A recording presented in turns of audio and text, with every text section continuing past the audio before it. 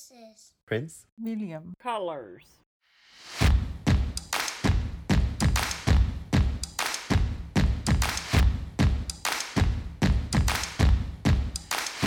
I saw the equity scorecard and I was like, I finally have data to back what I know to be true. So we all have to do a better job of getting this pipeline better. And if that means teachers need to do a better job encouraging people to enter these fields, and counselors need to do a better job, and we need to do a better job as education leaders to make sure there's more of us in these positions, especially if there are barriers, we need to reduce those barriers. Some members feel safe because of the, the leadership at their school. Some staff do not feel safe at all to speak out, and they feel like there will be some, something that happens to them, or, somebody's watching them or something.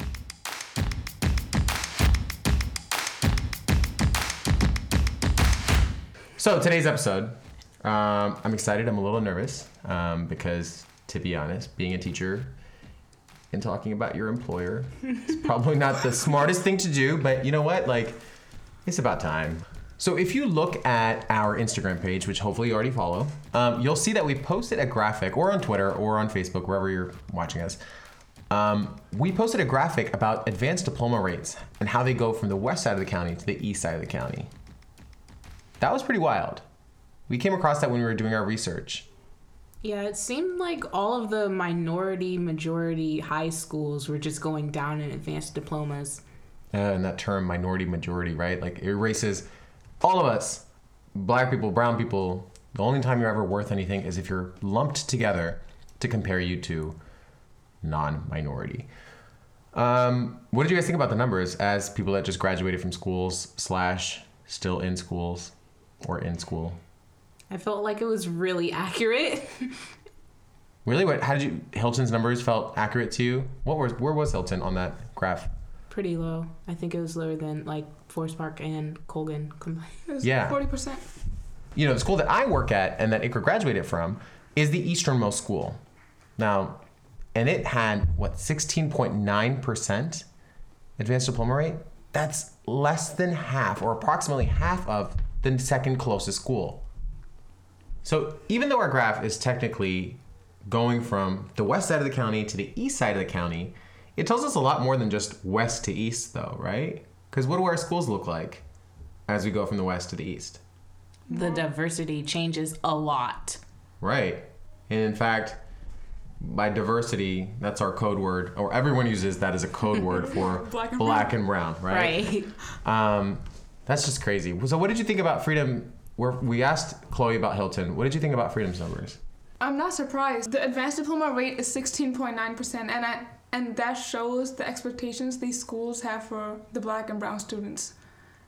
Do you think the schools even realize what they're doing? Do you think schools sit down and compare themselves to other schools and be like, wow, this is the image that we're projecting? Or that they're so lost in this idea of site-based management that we'll hear more about later, that they're only looking at themselves and not looking at what that says about the county as a whole, or patterns, right? Do you think they do? I don't think they do. I think they're just focusing on trying to get by and doing pretty much the bare minimum when it comes to advanced diplomas, and they don't see the effects of that on their kids and their students throughout their school, and they just think it's okay. And if they did look at those numbers, we would have heard conversations about increasing access and opportunities for our black and brown students. But we don't hear it, so nobody's looking into this. Don't say nobody, because coming up this episode, we are going to be talking about not just the difference in the advanced diploma rates, but we're going to be talking about something that we love, demographics, and whether the communities represent what their schools look like, what their politicians look like. So this episode, we're going to be talking about educational segregation. Might sound dramatic, but once you look at the numbers, it's real. It is. All right. Welcome back to this episode of Prince William Colors. I'm JB Akbar. And I'm Iqra Noor. And I'm Chloe Presley.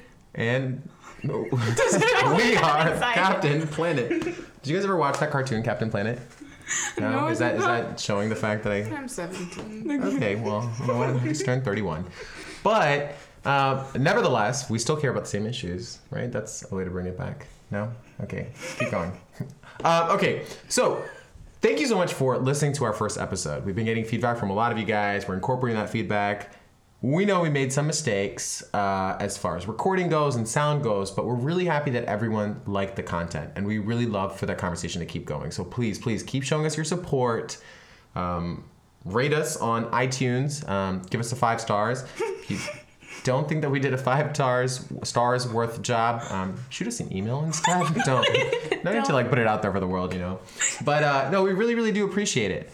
But I think the most important thing is also spread the word, right? We're not going to get an award from Apple Podcast. Oh my God, she's laughing again. That's Ikra. In case you ever hear laughter in the background, that'll always be her.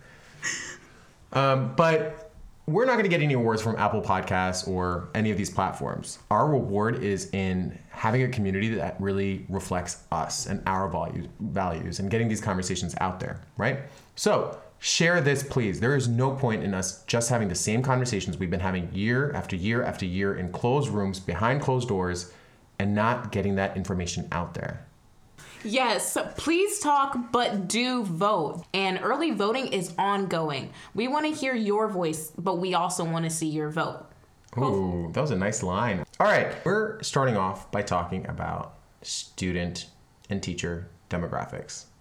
Let's start at what does our kid experience once they walk into the school building? Chloe, you're a student. What do you experience when you walk into Hilton? What do you get? Well, at Hilton, there's a lot of diversity. I think it's because we're the center of, international relations and things like that. So when I walk into school, I see a whole bunch of ethnicities, races, and just frankly different people. And I wish that experience was, I guess, not unique to Hilton alone. Yeah. Numbers wise, if we look at Colgan, which is, again, similar, close to you, right? Right. Colgan, we call it, everyone under their breath, especially if you're from the eastern side of the county, knows it as the white school. Right. So we call it the white school, or I don't, because I know the numbers, and it's not. It's not a white school. It looks the closest that it should to this county, right? In a lot of ways, as far as the percentages go. Maybe some percentages are a little bit low, some are overrepresented. But it sure as heaven looks a lot more, I sound like my grandmother. Just kidding, my grandmother doesn't speak English. Sure as heck sounds a whole lot more diverse than Freedom. Yeah, I think we're talking about diversity wrong. We call Freedom diverse when it's just black and brown. In Freedom, we used to joke about not having white people. You thought that having white people didn't mean diversity, just because you had a sprinkling of like Asians. Mm-hmm. And you had black and brown. Because that's a narrative that's put into our minds. It's diverse, right? Yeah. It's like code word. Those people are too uncomfortable to talk about race, to talk about language, to talk about these things. Taking it back a little bit, right now, last night. Okay, so we're recording this on the 9th of October, or like here and there, right? Last night, the school board decided, or the school board didn't decide. They'd already decided back in July that they were going to let the superintendent make the recommendations about how we return to school, right? Return to learning is what they call it, but we've been learning, so return to school. So I walk into that building, the KLC, and I felt a special kind of something, which I often feel when I'm walking into a place where nobody looks like me, or you look around, you're like, okay, yes. But here they were, a room full of parents there to speak, or some students too, in favor of returning to school. And I kept hearing them talk about our immigrant populations and our ELL population and our students that are from less fortunate backgrounds and stuff like that. All of that was literally just code word for our black and brown kids. Except if you really cared about us that much, or if you cared about the community, why not engage them in the process to talk about it, right? And I think that just continues on. People are pretending they're comfortable with Prince William County turning browner and blacker, but our education system, we've heard nationally spoken about this so many times, is still built not for us. And we keep trying to contort it in different ways so that it looks like it's working for us. It's not. And as we look at the data from the last, so many years, we've had the same superintendent for 15 years, right? And shout out to Steve Waltz for doing a good job last night. Woo woo. Yeah, at least, he held his ground, and as a teacher, I felt like I was heard. But we've seen some horrible numbers come out of this county, not just in what the schools look like, but in kind of like how our black kids and white kids compare, or Hispanic kids compare, when it comes to gifted education, to punishment, to graduation rate, dropout rates. Absolutely. Attendance rate.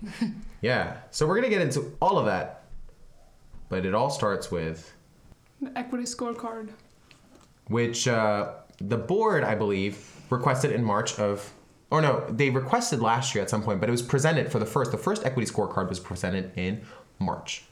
And we asked the chairs, and the chair and the vice chair of the school board, Barbara Lateef, Dr. Barbara Lateef, and Lori Williams, what they had to say about it. So this is what they said.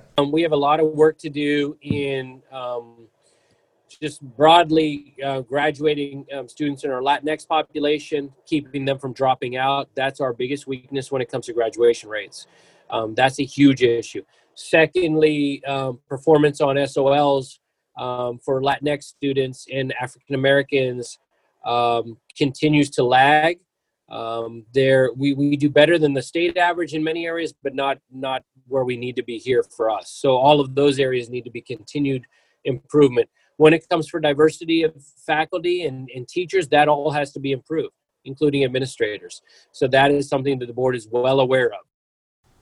Sure, they're well aware of it, right? But what are you doing about it? I don't hear the urgency in his voice. That's how, like, literally felt like the teacher told you to memorize a list and you came back and you're like, yes, exactly. So this is what we need to fix. The Latinx population's graduation rate. By the way, notice I said Latinx, so I'm really woke. SOL performance, black students and Latinx population. Again, we're better than the state average, but, you know, we're on the local level. Diversity of faculty and staff. Like, literally, he ratted off all of these things. And I'm like, wow, you really studied the data and did nothing about it. Exactly. It just felt like he was explaining it to us, and we're like, we already read it. We already know what's on the card. Yeah, like, thank you. That we're the ones who asked you about it, right? Like, what do we want out of it? Like, what were your key takeaways?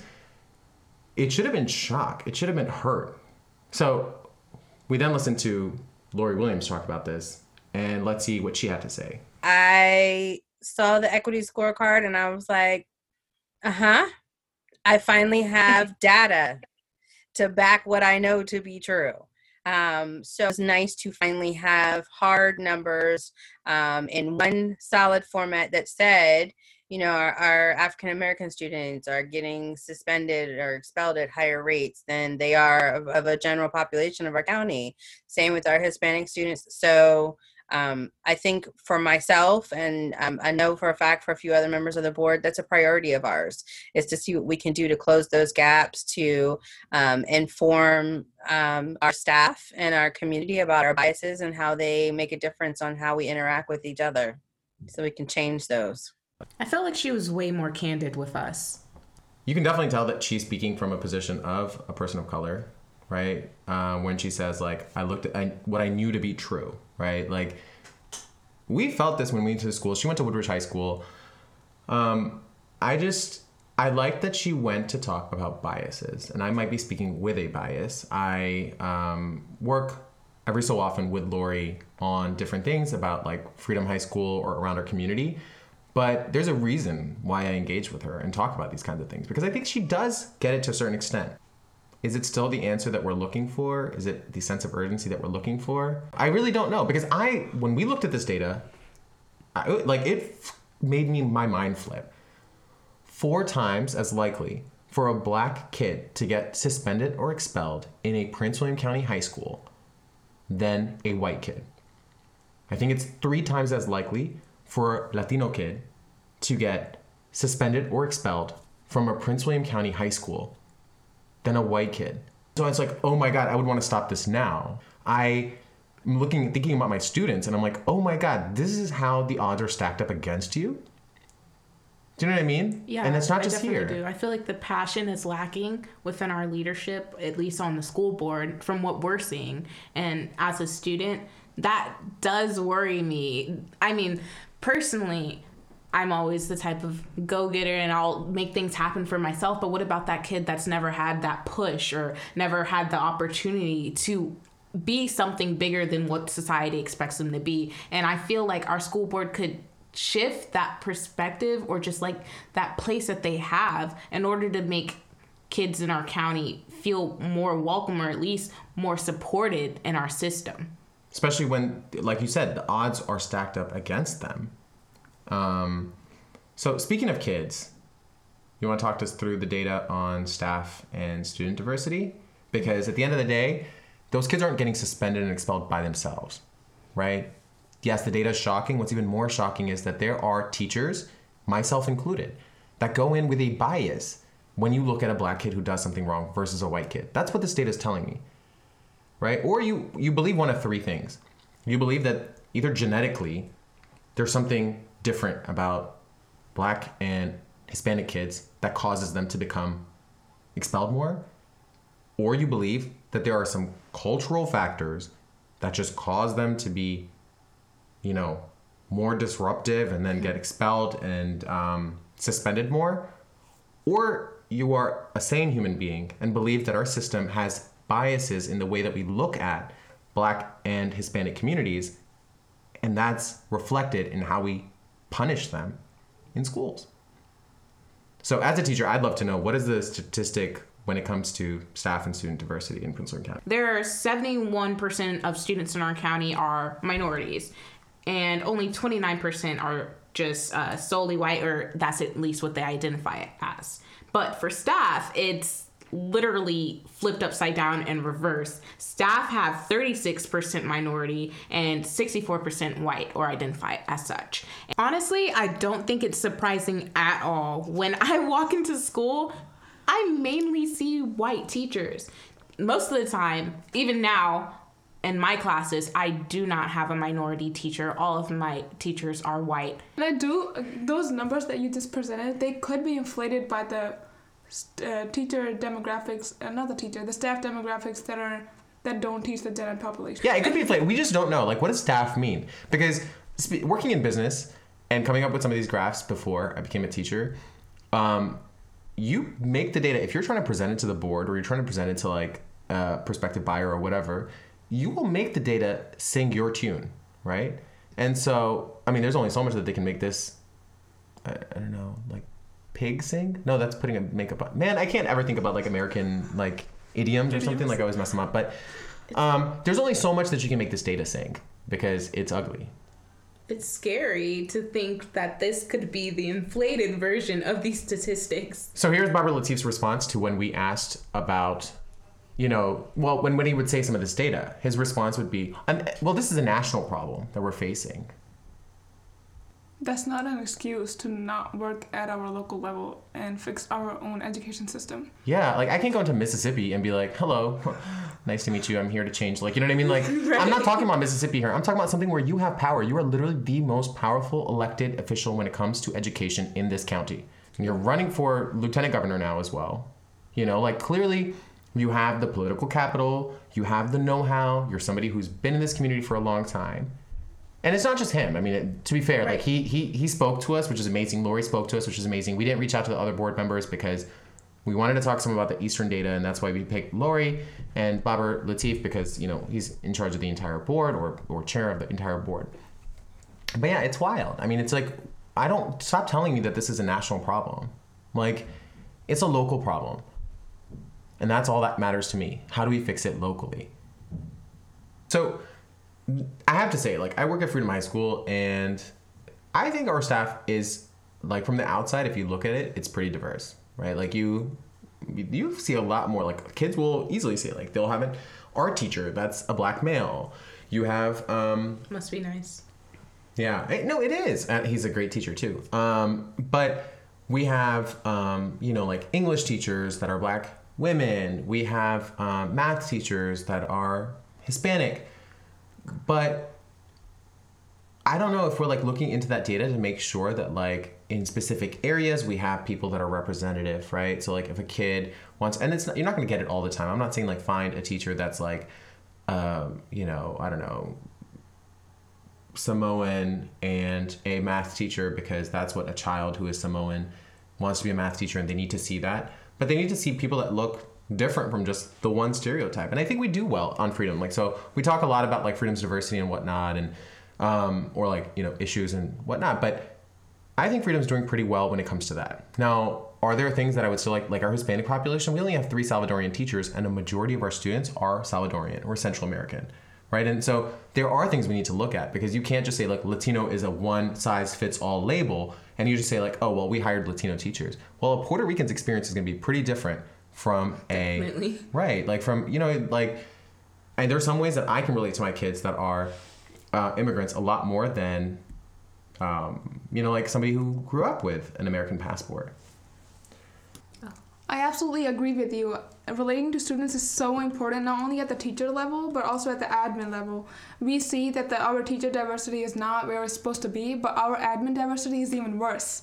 If we look at our high school data, 4 out of 94 administrators we have are of Hispanic origin. 38% of the student population belongs to Hispanic background or of...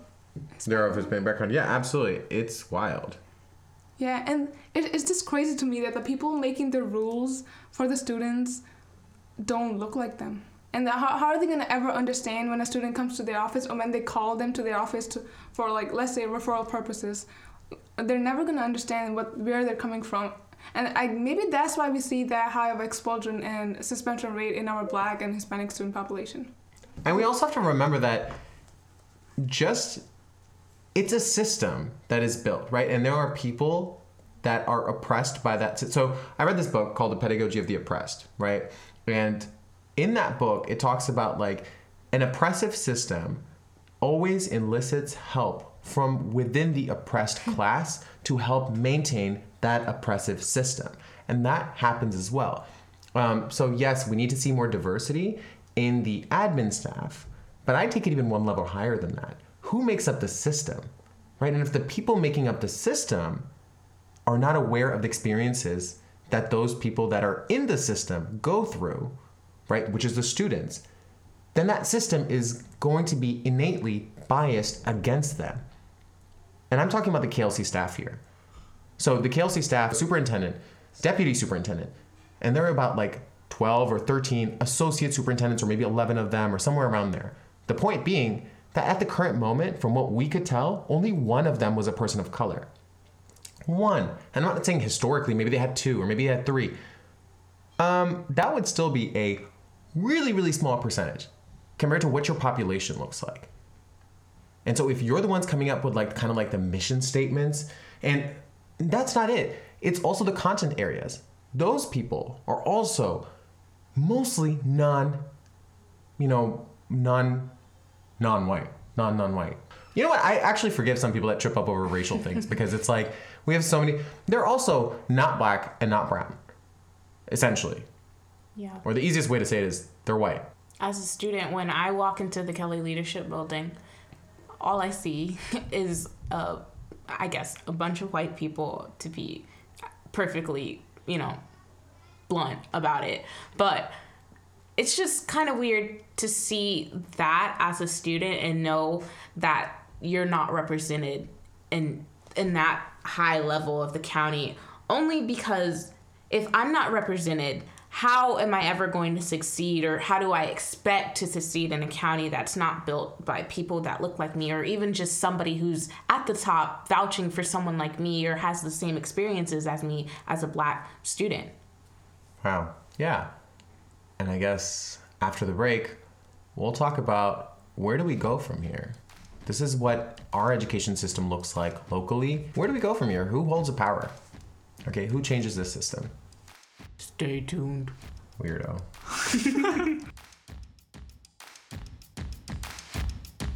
Your high school counselor doesn't look like you. You're not likely to maybe listen to them as much, but it obviously is important if they do look like you, or at least sympathize, empathize, and understand what your issues are. And it's really hard for someone to do that.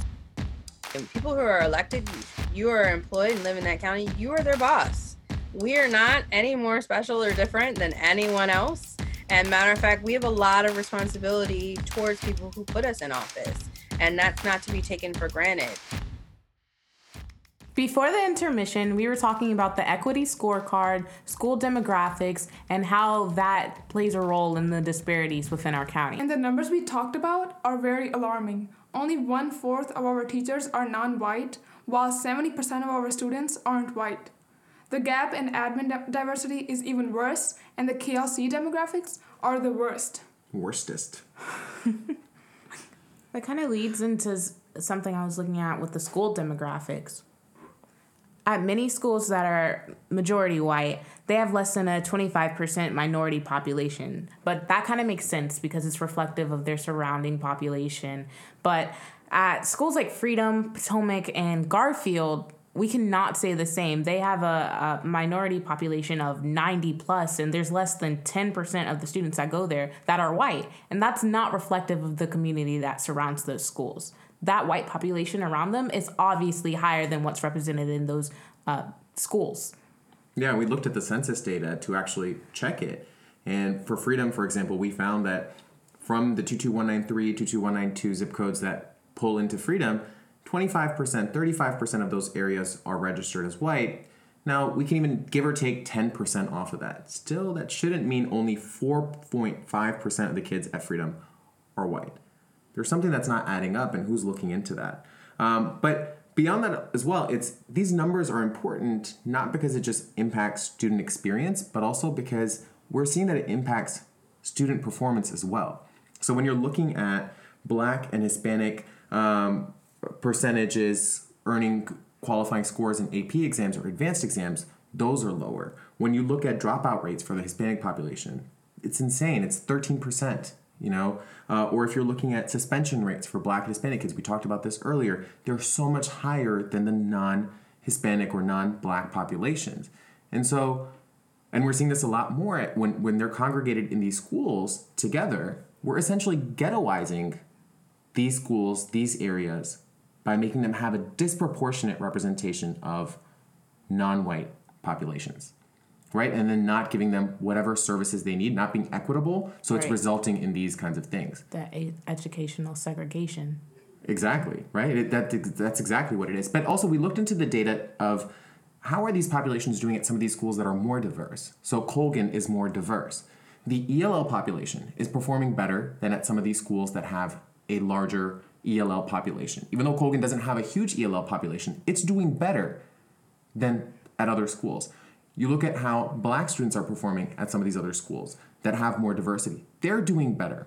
If you look at the Hispanic students, they're doing better in all of these metrics or most of these metrics. So it begs to say that diversity works, for these things. And we need to be looking into that. We need to be having this conversation beyond just making an equity scorecard and saying, yes, we identified these problems and they exist. These numbers are really alarming whether we look at the Virginia Department of Education report or Prince William County's school profiles. We looked at both of them, and there are some discrepancies between the data that Virginia Department of Education is reporting and what Prince William County is reporting, for example, in our graduation rates and school demographics. That makes me question whether or not the county is reliable in what they're reporting. Are we reporting the right thing for our schools and our teachers? And for what our parents are seeing, right? If you were looking at the school data profiles, some of these things, like it said, like Freedom had an advanced diploma rate, which was like close to 50% or higher than 50%, which is really, really far off from 16%.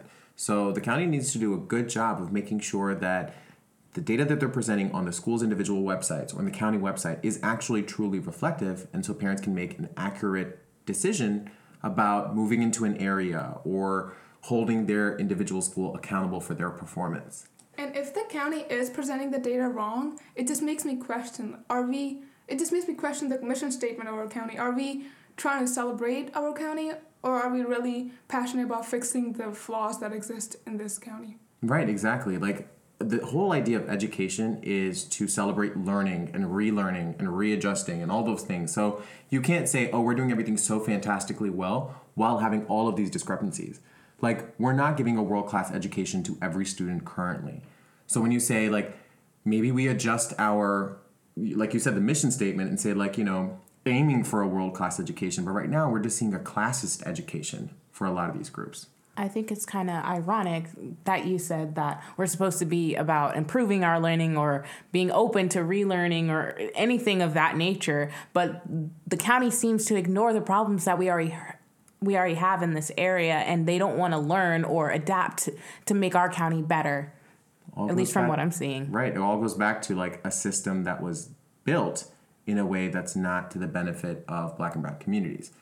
Now that we are a majority Black and brown community, how do we adjust that system to serve all of its residents better? We keep saying the county, but who is the person responsible, like the specific individual or person that we can point a finger at for all these issues? So Barbara Lateef, Lori Williams, and Maggie Hansford said the superintendent. At the end of the day, that's who the responsibility would fall on, right? He's the hired individual who's in charge of our entire county. So we reached out to the district, naturally, to get their comments. Yeah, they're laughing because we didn't hear anything back. Well, we did hear something back. They told us, first of all, that we had to go through one person, which makes sense, right? As an organization, you have one person that's going to respond to media inquiries. Makes sense. So we couldn't speak to principals. We couldn't speak to associate superintendents. We couldn't speak to the superintendent. They said that we would need to go through this one office. We waited to hear back from them. We followed up with them. They said they're working on our request. If we could send over the list of questions so they could find the appropriate person to respond to our questions. So we asked them. We asked about why there were discrepancies, what is being done, as far as making sure that our Black kids for even one more year aren't suspended at a higher rate. What are we doing to look into the numbers of how many kids that are supposed to go to their base school but don't and transfer out? What do their demographics look like? Right? We asked about all of these things, and we asked about why their data said something and VDOE's data said something a little bit different at times. And we followed up again, asked them once more, and still nothing. So I know that we are going through a pandemic. All of us are adjusting and doing things, and naturally they have a lot of things going on. But the KLC has a lot of staff, and not every single person is working on the pandemic right now. And it also begs the question, this isn't something new. The superintendent has been in his office for 15 years. A lot of those people are career educators who have been in the KLC for a long time. If I can look at this as somebody who just became a teacher 5 years ago, or we have somebody that's in high school who's looking into this data, or we have somebody that just graduated and from high school and is in college looking at this data, I'm pretty sure people whose job it is should be doing the exact same thing. They should be able to answer our questions much quicker than what they're doing. And they have failed us.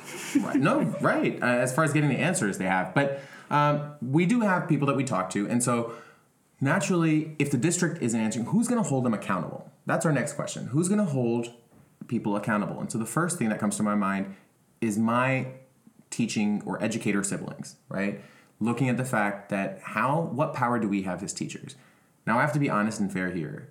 I'm going out on a limb doing this, like we're talking about these things. I don't know how much I'm allowed to speak out and how much I'm not. And that's something that we talked to Maggie Hansford about as well. What do teachers need to be able to feel comfortable speaking out?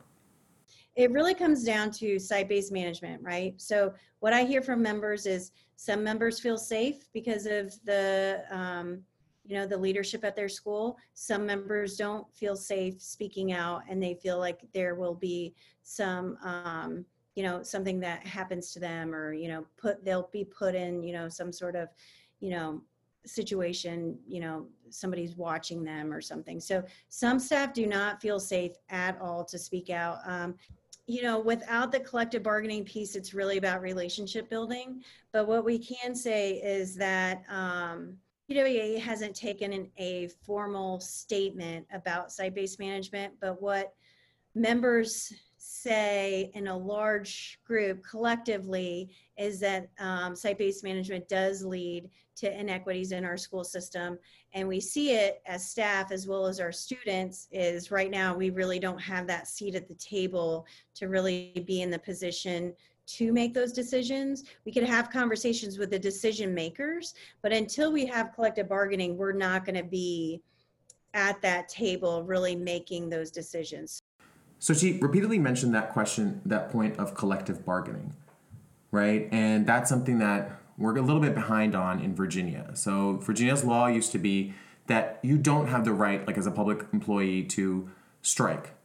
or to demand collectively for your rights or for better working conditions or pay or any of those things. That thankfully is slowly shifting. Now, starting in May of next year, I believe, of 2021, individual districts will have the opportunity to grant those powers to their unions, right? And so that's, I think, what Maggie said that we're waiting for, so that beyond just building relationships and, issuing statements, we'll actually have real power. But right now, that still leaves us with a whole year almost of not having that. So who else is responsible? Well, the board is an elected body of officials, and although they've started working on some of the problems, they haven't been really effective with, solving any of them. Well, we should look into what Lori said about what things they are currently doing right now. So let's have a listen. So, unfortunately, the board is not directly involved in the hiring process when it comes to really anybody in the school division. We can make our priorities and our decisions known, but it's up to the superintendent to actually hire his staff, especially at the associate superintendent level and right underneath him. So I know one of the things that we've done in our HR department is we've started to recruit from schools earlier. So Prince William County Schools was one of the school systems that kind of came at the tail end of the recruiting process. We were getting outpaced by some of our surrounding counties because they were beating us to the punch, right? So we changed our recruitment dates. So we tend to do earlier. We now recruit directly from HBCUs. And we also partner with, not sure the name of it. We've been doing it for several years, but we're trying to get more teachers, and it's international teachers, specifically teachers of color. So that's a big deal.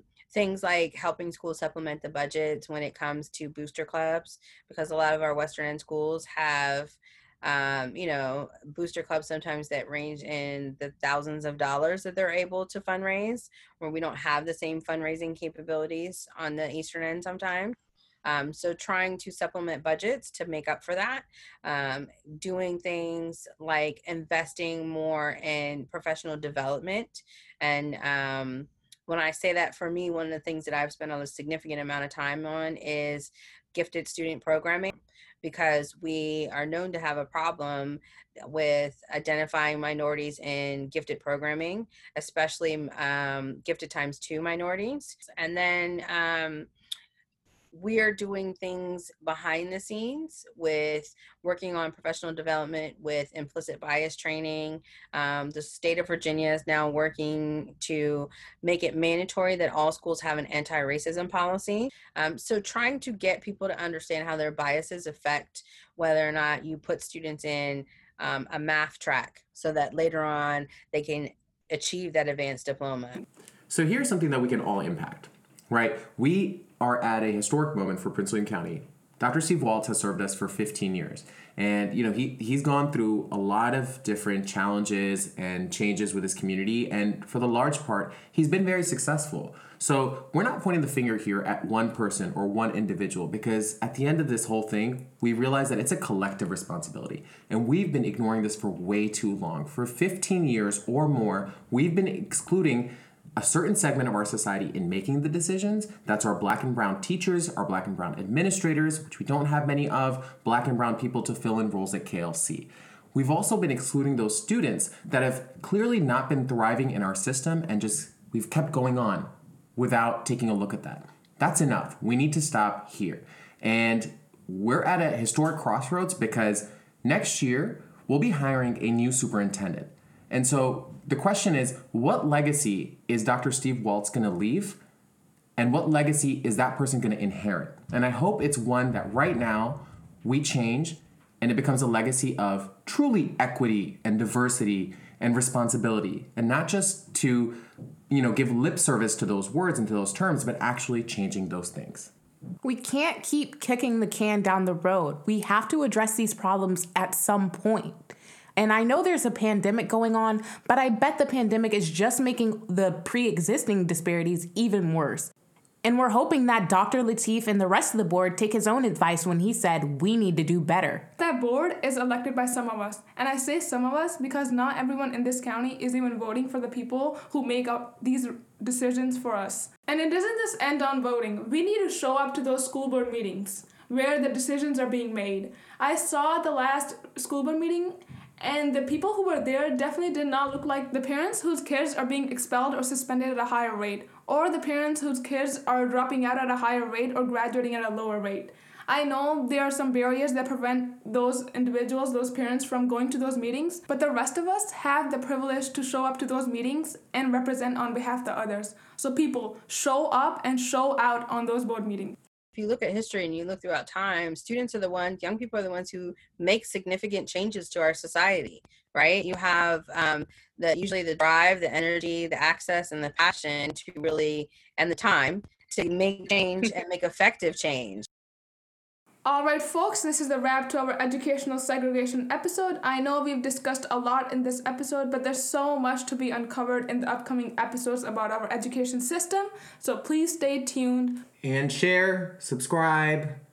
Follow. Listen again, follow, comment. Review, give us... Right, review, give us, did you just snort? Dab to like a TikTok of us speaking. What? Spread the word. Make your parents, mothers, sisters. I think Icarus lost it. That's the end of our episode. Stay tuned for more conversations on education and... Spread the word. Why are you yelling? Deuces. Deuces indeed. Thank you for joining us, and stay tuned for an upcoming episode where we will listen to student perspectives and hear about their experiences in Prince William County schools. Remember, the views expressed on this podcast are those of the content creators and guests alone, and do not necessarily reflect those of an official entity. This has been Prince William Colors. Prince William Colors is an inclusive production. If you have questions, an idea for an episode, or just want to get involved, contact princewilliamcolors@gmail.com. More episodes can be found on Apple Podcasts, Spotify, or wherever you listen to your podcasts, so don't forget to subscribe.